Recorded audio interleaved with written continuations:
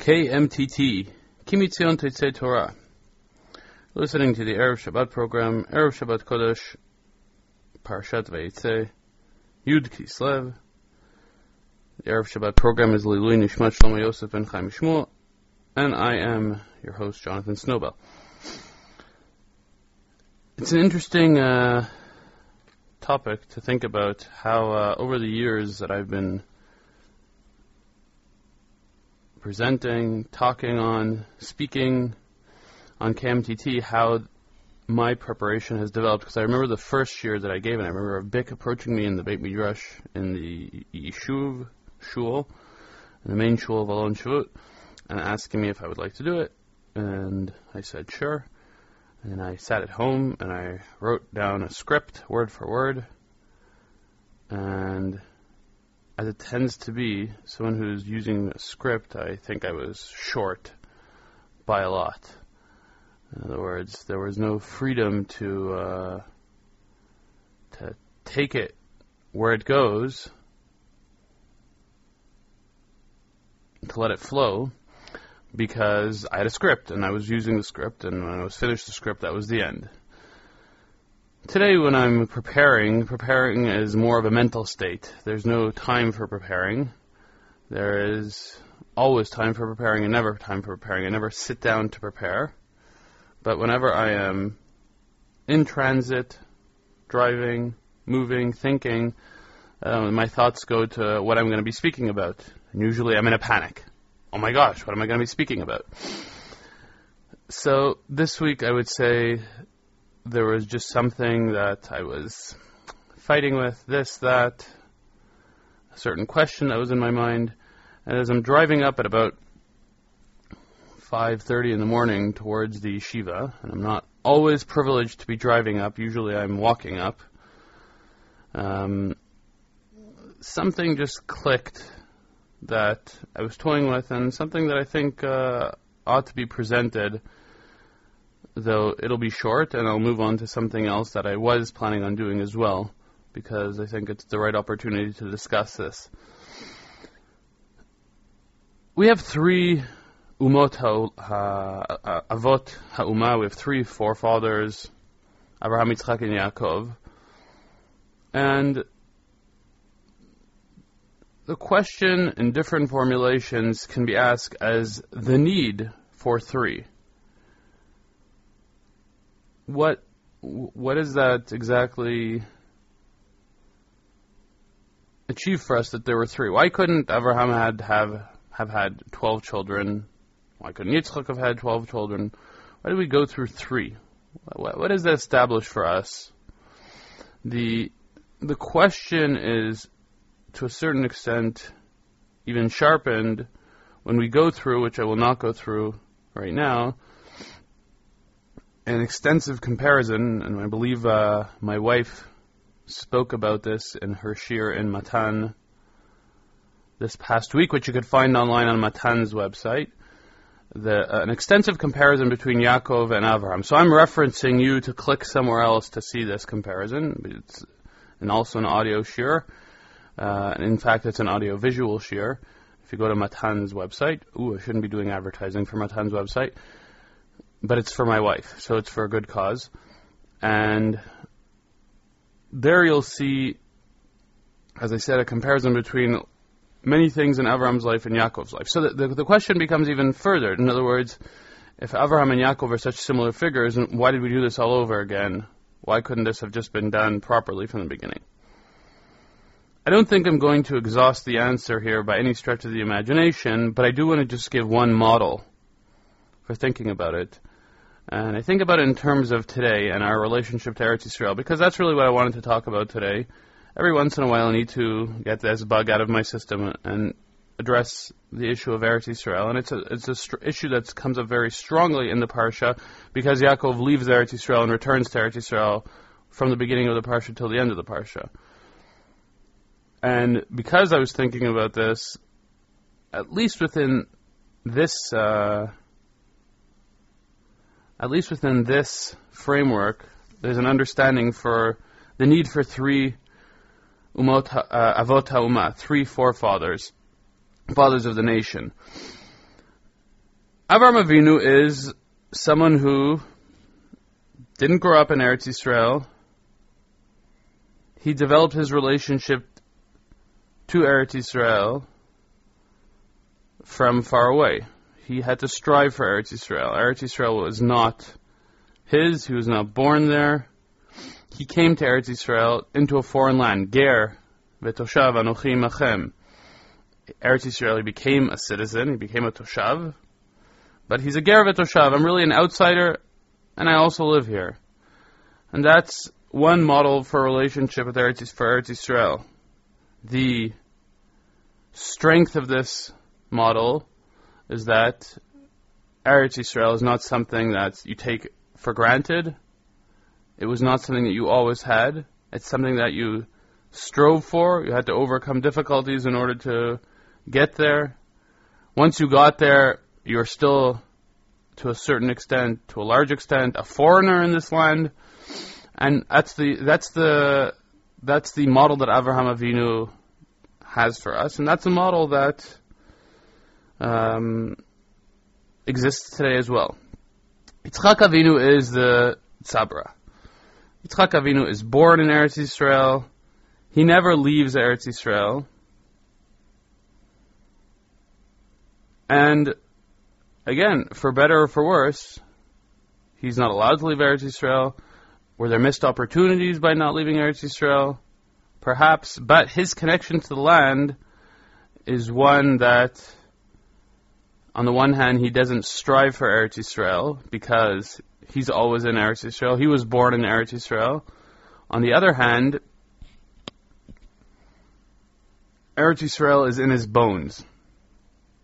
He was born there. It's familiar to him. It's his. He's not looking around and trying to find his place there. It's his. Yaakov Avinu, as Yaakov Avinu does in many different aspects, is somewhere in the middle.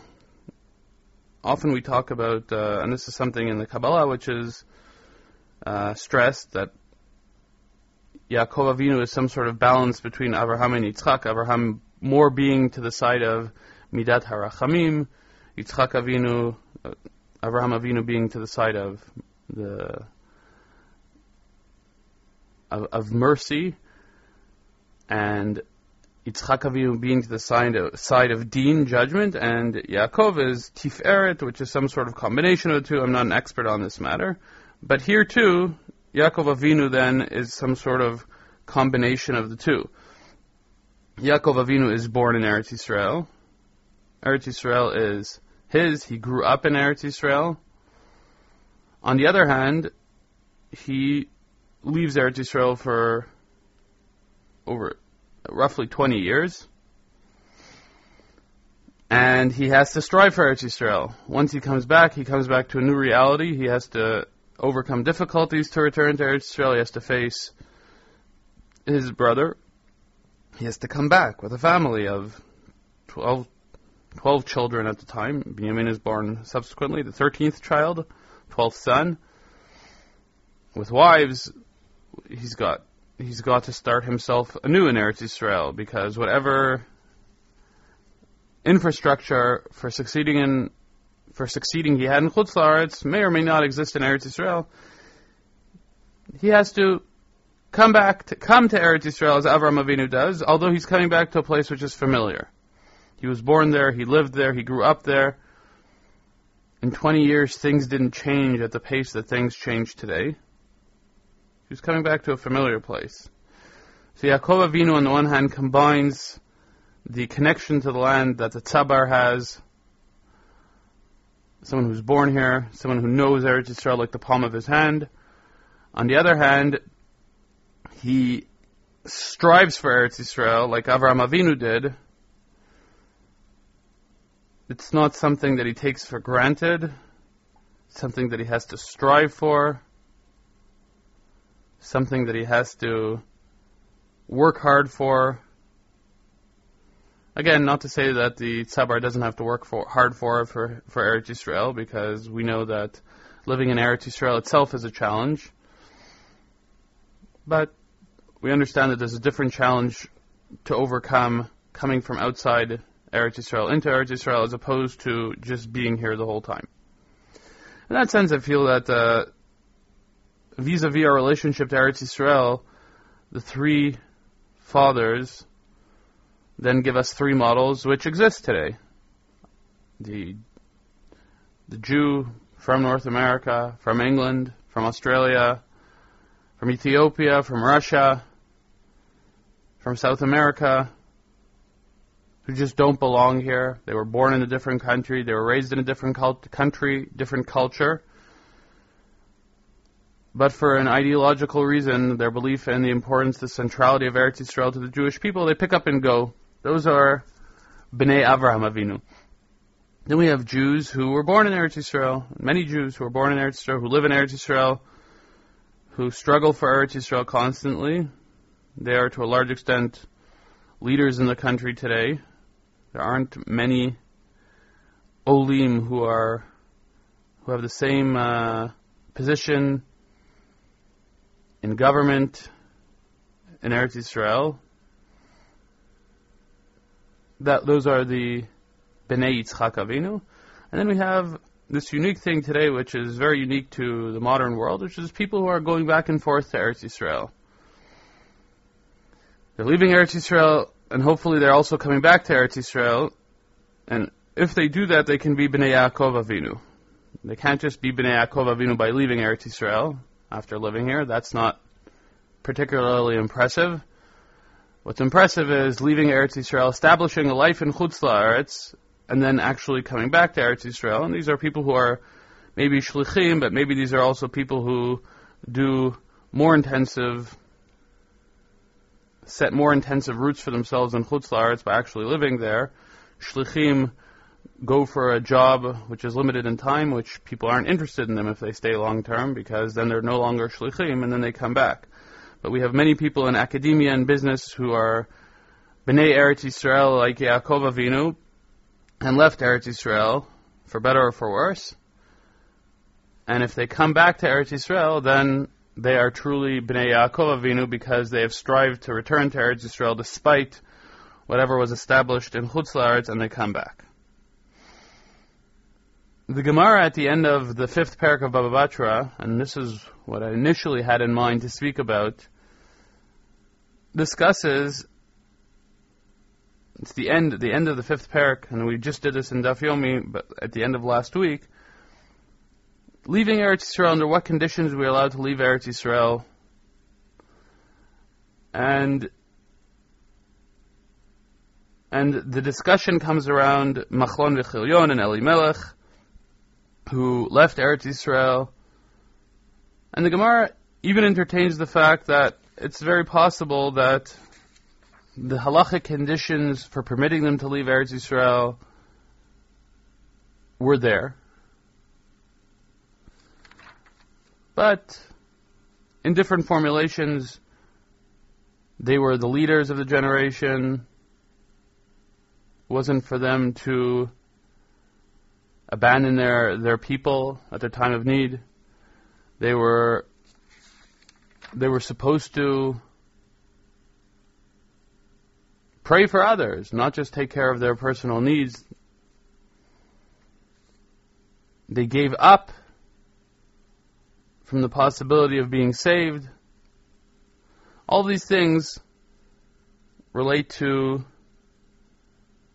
why they ended up with the fate that they ended up with in Chutz La'aretz. They ended up childless in Chutz La'aretz. They ended up dead in Chutz La'aretz. They ended up destitute. Naomi and Ruth returned destitute to Eretz Yisrael because of the incorrect relationship with Eretz Yisrael. Leaving Eretz Yisrael then is a danger, it's a risk, it's not the right thing to do, clearly. Yaakov Avinu was pushed to leave Eretz Yisrael because of danger to his life. He was pushed to leave Eretz Yisrael because he needed to find a wife. Again, the Rambam discusses in Hilchot Malachim that there are 3 reasons to permit going to Chutz La'aretz. One is for marrying a wife, one is for learning Torah, and one is for Parnassah. And Parnassah is the most difficult one, because again, what one calls Parnassah today and what one calls Parnassah then Can we make a living in Eretz Yisrael? Can we make the same type of living in Chutz La'aretz? What is Parnassah? In the Gemara, it's very clear that Parnassah is the ability to sustain oneself. Sustaining oneself does not necessarily mean having lots and lots of money. It might be getting by every month. It's not necessarily appropriate for everybody. What is sustaining oneself in a modern economy when people are expected to not just put food on the table, but to send their children to school, to send their children to university, to help them with a down payment on a house? All very difficult questions.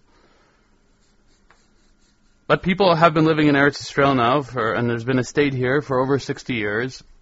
And to claim that one is going to Chutz La'aretz for Parnassah, one has to be very, very judging and balancing to see if this is really within what the Gemara describes as Parnassah.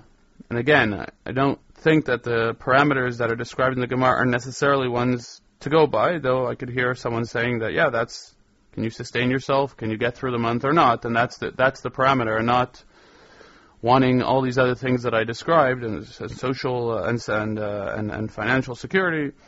Maybe those things are not necessarily legitimate within the halachic terminology of Parnassah. I'm not giving an answer on that. However, be it it may, let's all strive. On this point, we'll end and hand over the microphone to Rav Bick. If we're in Chutz La'aretz, we've never lived here, let's strive to be Bnei Avraham Avinu. If we're living in Eretz Yisrael, if we were born and raised in Eretz Yisrael, let's strive to be Bnei Tzchak Avinu. And if we are those people who have picked up, left Eretz Yisrael, and gone to Chutz La'aretz, and at this point, really, what's the difference, what the reason is, if it was justified or not justified in your eyes and other people's eyes, pick yourself up and come back to Eretz Yisrael and be Bnei Yaakov Avinu. Because if you just leave Eretz Yisrael and go to Chutz La'aretz, you're not Bnei Avraham Avinu, you're not Bnei Yitzchak Avinu, and you're certainly not Bnei Yaakov Avinu. What you are Bnei Machlon V'Chilyon. That's not a very desirable title. In any case, on that note, let's all be either Bnei Avraham, Yitzchak, or Yaakov. We have three fathers. We can strive to be like one of them in this relationship to Eretz Yisrael, and let's make that a goal of ours. And on that note, once again, I'll hand over the microphone to Rav Bick. Shabbat Shalom.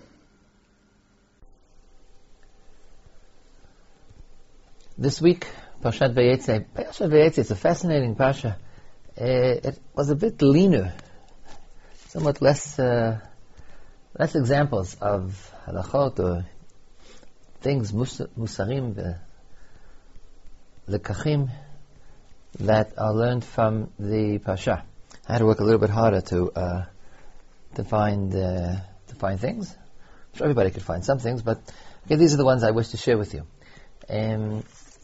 Aside from an obvious one, in the beginning of the Pasha, Vayifkav Makom Vayalin Sham, which the Gemara in Bachot says is the makor for Tfilat Arvit. In other words, that opinion which says that the Avot Tiknu Tfilot, that the different Tfilot of the day were enacted by the Avot, and Avraham instituted Shacharit, Yitzchak instituted Mincha, Yaakov instituted Tfilat Arvit, and it was in the beginning of this Pasha, Vayifkav Makom Ve'ein Pkiya Ela Tefila. So Yaakov Avinu, when leaving his house, it was nighttime, and he davened. It's a Jewish. He davened in that place. Which place was he? He was, in fact, in Yerushalayim, in the area of the place of the Beit Hamikdash. I'm skipping that because it's well known. It's a famous Gemara quoted by the Rambam, and therefore I don't think it's much of a chidush for the listeners. One small thing that's learned from the continuation of that Jewish. If Yaakov Avinu is davening, then the makom is important. Vayifka ba makom. This is reflects it mirrors something that took place by Avraham as well. Avraham's pasuk for Shacharit is found in the beginning of, towards the beginning of Parshat Vayera, where Avraham, after, in connection with the story of Sodom, when Sodom was being destroyed, and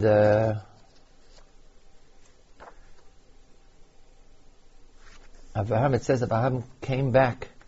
Vayashkem Avraham baboker el hamakom asher amad sham et pnei Hashem. That's the place where we learn Shacharit from, because he came back to the place where he had stood with the face of God, which Chazal interpret to mean that it was tefillah. But we also learn from that that he came back to the same place he'd been yesterday. In other words, Avraham had a place. Since he'd spoken to God yesterday there, he came back to speak there again. So the place is important. In our case,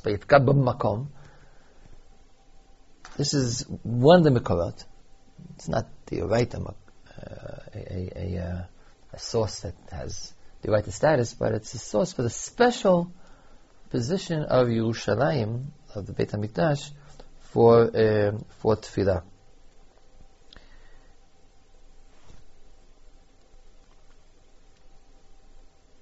In Pirkei de Rabbi Eliezer, not going on this pasuk, but going on what comes back a little bit later, Vayikatzi Yaakov mishanato v'yomar achei nesh Hashem hamakom hazeh v'anochi lo yadati vayira v'yomar ma nora hamakom hazeh ein zeh kim beit Elokim v'zeh sha'ar shamayim. Yaakov Avinu, when he woke up, said, "This is." He woke up and he had the dream of the sulam, of the ladder.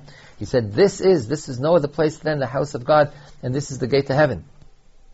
So the Pirkei de Rabbi Eliezer in Perek Lamed Hey says, "Hishkim Yaakov b'pachad gadol." Yaakov woke up with great fear and said, "This is the house of God is in this place." And then the Pirkei de Eliezer adds, "Mikan ata lamed." From here, you derive, you learn. Shekol hamitpalel b'makom hazeh b'Yerushalayim ki'ilu mitpalel lifnei kisei hakavod. You learn from this that he who davens in this place in Yerushalayim, the place where Yaakov was, it's as though he was davening before the throne of glory. Shashar hashamayim shamhu, for it is the gate of heaven. Upetach patuach lishmoa tefillah, and there is always an open gate, a wide open gate to hear prayer. As it said, v'zeh sha'ar hashamayim. So the Pirkei also learns from another pasuk. I think it could be. It learns from the language, v'zeh sha'ar hashamayim, but by Yifkav Makom, to remember which place it was. He was in a special place. That place is Yerushalayim, Makom HaMikdash, today what we call more or less the Kotel HaMaravi. And the Pirkei also says that it's a different kind of a tefillah there. It's mitpalel lifnei kisei hakavod, petach patuach lishmoa tefillah. The psukim I want to talk about is a different set. Somewhat later, Yaakov has met Rachel, has moved in to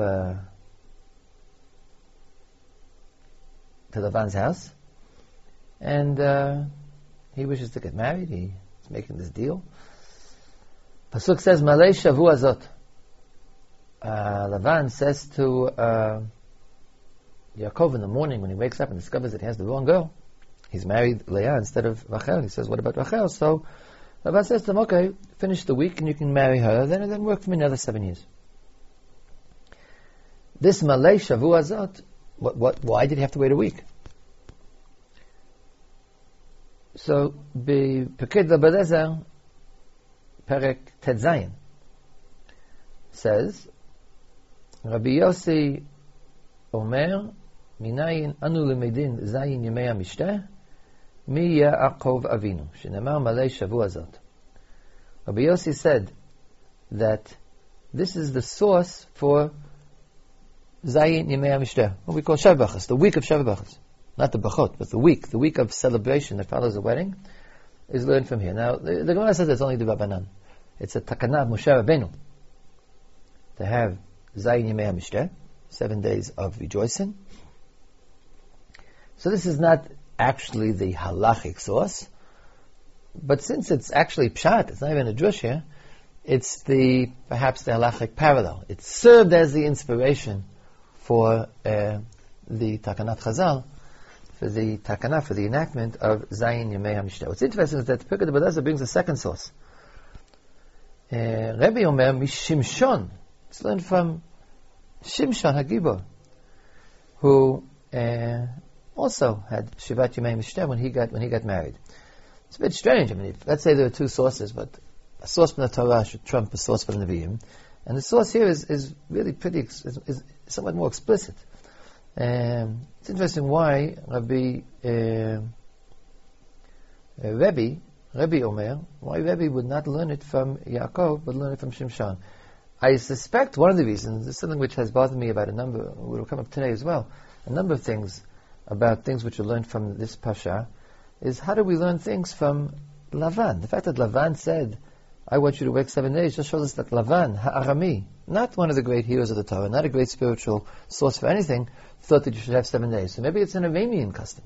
The same thing applies to the very famous statement of Lavan, who told Yaakov that the reason why he switched the girls was because Lo Yasa Ken Bimkomenu, Lateit HaBechira Lifnei HaTzira. It's not acceptable here to marry off the older daughter before the younger daughter, and I've seen that statement quoted almost the halacha. People have claimed that, that's the right thing. You should not marry off, you should not agree, it should not take place that the younger daughter should get married before the older daughter. And I always said to myself, Lo Yasa Ken Bimkomenu. It's not the custom in Aram, but maybe it's the custom in Israel. I mean, why is that a source? So here, it doesn't say Bimkomenu, but it could be that that's the machloket. Rabbi Yossi thought that Lavan's saying to Yaakov, Malei Shavu Azot, is a good source, that it's the proper thing to have 7 days, and therefore Moshe Rabbeinu was mitaken on this basis, and maybe just thought you shouldn't bring a proof from Lavan. He preferred bringing it from Shimshon. Shimshon may also not be a 100% clear and simple case of he who we should emulate, but nonetheless he is Jewish, and therefore if he suggested 7 days, it might show that it's a Jewish minhag, it's a proper Jewish activity. In this context, there's another thing that the Medrash Rabbah says is learned from Lavan, and here it's purely Lavan. Lavan, a few psukim beforehand, had said to Yaakov, if you go to work, I'll pay you. And then Yaakov works for 7 years, and his payment should have been Rachel, was to get a bride and not to get money. And it says as follows, that Lavan says to Yaakov, Ach atzmi ubesari ata, vayeshiv imo chodesh yamim. Lavan says to Yaakov when he first meets him, you are my flesh and blood, my bones and my meat, my bones and my flesh. And that's why that's his greeting. He lets him into his home. And then it says that Yaakov lived there for a month, and then Lavan says, let's make your settlement here, you're living in my home, more formal, you'll work for me and I'll pay you, you shouldn't work for me for free. The Medrash Rabbah on the spot says, Amar Rabbi Ami limad tachat Torah, notice the language, from here we learn, the Torah teaches us derech eretz. Okay, it's not halacha, it's the proper way of the world. Derech eretz, ad heichan tzarich adam lehitafel bikrovav ad chodesh yamim. We learn from here that a person should lehitapel bikrovav. I'm not 100% sure. I think the proper explanation is from Yaakov. Yaakov, after a month, began to feel uncomfortable. How long can a person be tafel, be dependent on his relatives? A month. But since it's a statement of Lavan in the pasuk, although depends how you read the pasuk. When I first read it, I thought that Lavan took care of for free. He had this poor relative show up on his door, took care of him for a month. After that, he's not required to do it anymore, and therefore says you should work for me, and then you could stay. And then I'd be a little bit surprised with learning such things from Lavan. It could be Lavan was a cheapskate. He didn't want to do more.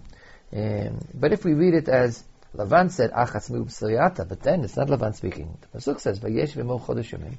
He stayed there only a month. Even though the next pasuk is Lavan speaking to him, maybe the Midrash perceived that Lavan said it because he only lived there for a month. What did he do at the end of the month? He didn't leave, but maybe he gave signs that he was feeling uncomfortable. And then Lavan said to him, let's formalize our relationship. That it was Yaakov who chose not to camp out not to hang out in Lavan's house more than a month, which we do learn Derech Eretz. A month you can mooch off your relatives. After that, it's already not proper. It's not Derech Eretz. Going back to the previous statement of Malei Shavua Zot, from which we learn, it exemplifies a week celebration, but there's another point note as well. Okay, he said, let's have a week. But he also refused to let Yaakov marry Leah within that week. You could have had a week celebration, but Yaakov really wants to marry Rachel. In fact, Rachel didn't promise him. So maybe he should marry Rachel right away, and then have Shor Brachos, or maybe even 14 days of celebration. So this, the Gemara states, is an example of a principle that you can't do that. And it's said in two different ways. I'm quoting from the Yerushalmi in Moed Katan. The Bavli is somewhat similar, but not as explicit. The Yerushalmi says, "Ein nosim nashim b'moed." This is a Mishnah. You're not allowed to get married on Chol HaMoed. Why not? Rabbi Eliezer b'shem Rabbi Chananya. Al shem she'am ein ma'arvim simcha b'simcha. The reason is that one is not permitted to mix. You should keep your smachot pure. You don't mix your smachot. So the halacha in the Mishnah is that if it's Chol HaMoed, it's Simchat HaRegel, the Simcha of the holiday, you don't get married because you should give each, apparently this is the reason, you should give each Simcha your full and undivided attention. So since there is a din of a week of celebration, so when one woman gets married in this week of celebration, you, in this case Yaakov, and maybe her father, their father, Lavan, should not have another wedding because the first wedding deserves to have unadulterated simcha of 7 days. Ein ma'arvim simcha b'simcha. We don't mix one simcha with another simcha. And then where is that learned from? So, one source quoted Rabbi Shamala min Hadah. Where did he learn this from? Ki Chanukat HaMizbeach asu shivat yamim v'hachag shivat yamim. There's when the Mizbeach was built by Shlomo HaMelech, was finished close to the time of Sukkot, and the Pasuk says that they had 7 days for Chanukat HaMizbeach and 7 days for Sukkot. So they didn't mix it with Sukkot. But what interests us is the second one. Rabbi Yaakov Bar Acha Shamala min Hadah, Malei Shavua Zot. Rabbi Yaakov Bar Acha learned the principle of Ein Ma'avim Simcha B'Simcha from the fact that Lavan refused to let Yaakov marry Rachel until the 7 days of rejoicing for Leah would be completed. That this pasuk tells us, one, there should be 7 days of rejoicing, and two, you can't get married until they're over. The original halacha is not to get married during Chol HaMoed, and it is you shouldn't get married. And this is an extreme case. Yaakov's marrying 2 women. You cannot marry 2 women within the same 7 days. You marry one wife, give her 7 days, then you marry another one. The Yerushalmi has another opinion as for the whole halacha. Rabbi Abahu M'Shem Rabbi Eliezer Mipnei HaTorach. The reason is because Ein Ma'avim Simcha B'Simcha. It's not that you have to have each Simcha separately, but in terms of weddings specifically, there's a lot of work involved. And Mishum HaTorach. On Yantif, on Chol HaMoed, Torach is also work, a great bother is also. So to arrange a wedding on Chol HaMoed is also because it's not Pogea, one Simcha is Pogea by another Simcha, but the work involved in weddings, specifically I think weddings, will affect Simchat Yom Tov, and there's a specific issue called Torach. So this would not apply to having 2 weddings consecutively. It might be a difficult thing to do, but there's no Isur of Torach. And it also could be that it only applies to weddings, it wouldn't apply to other kinds of smachot. It's a much less general principle, much more limited. Presumably, Rabbi Yaakov Bar Acha, Rabbi Abahu B'Shem Rabbi Eliezer, who says Mishum HaTorach, doesn't learn it from these pasuk. He doesn't learn it from any pasuk. It's simply, he thought it was an automatic halacha that derives from the fact that Torach, bother,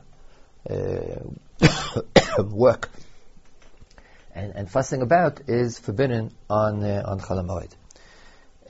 That's it for this week's Parsha. Be back next week, Amitzvah Hashem. Till then, Shabbat Shalom U'Mivorach.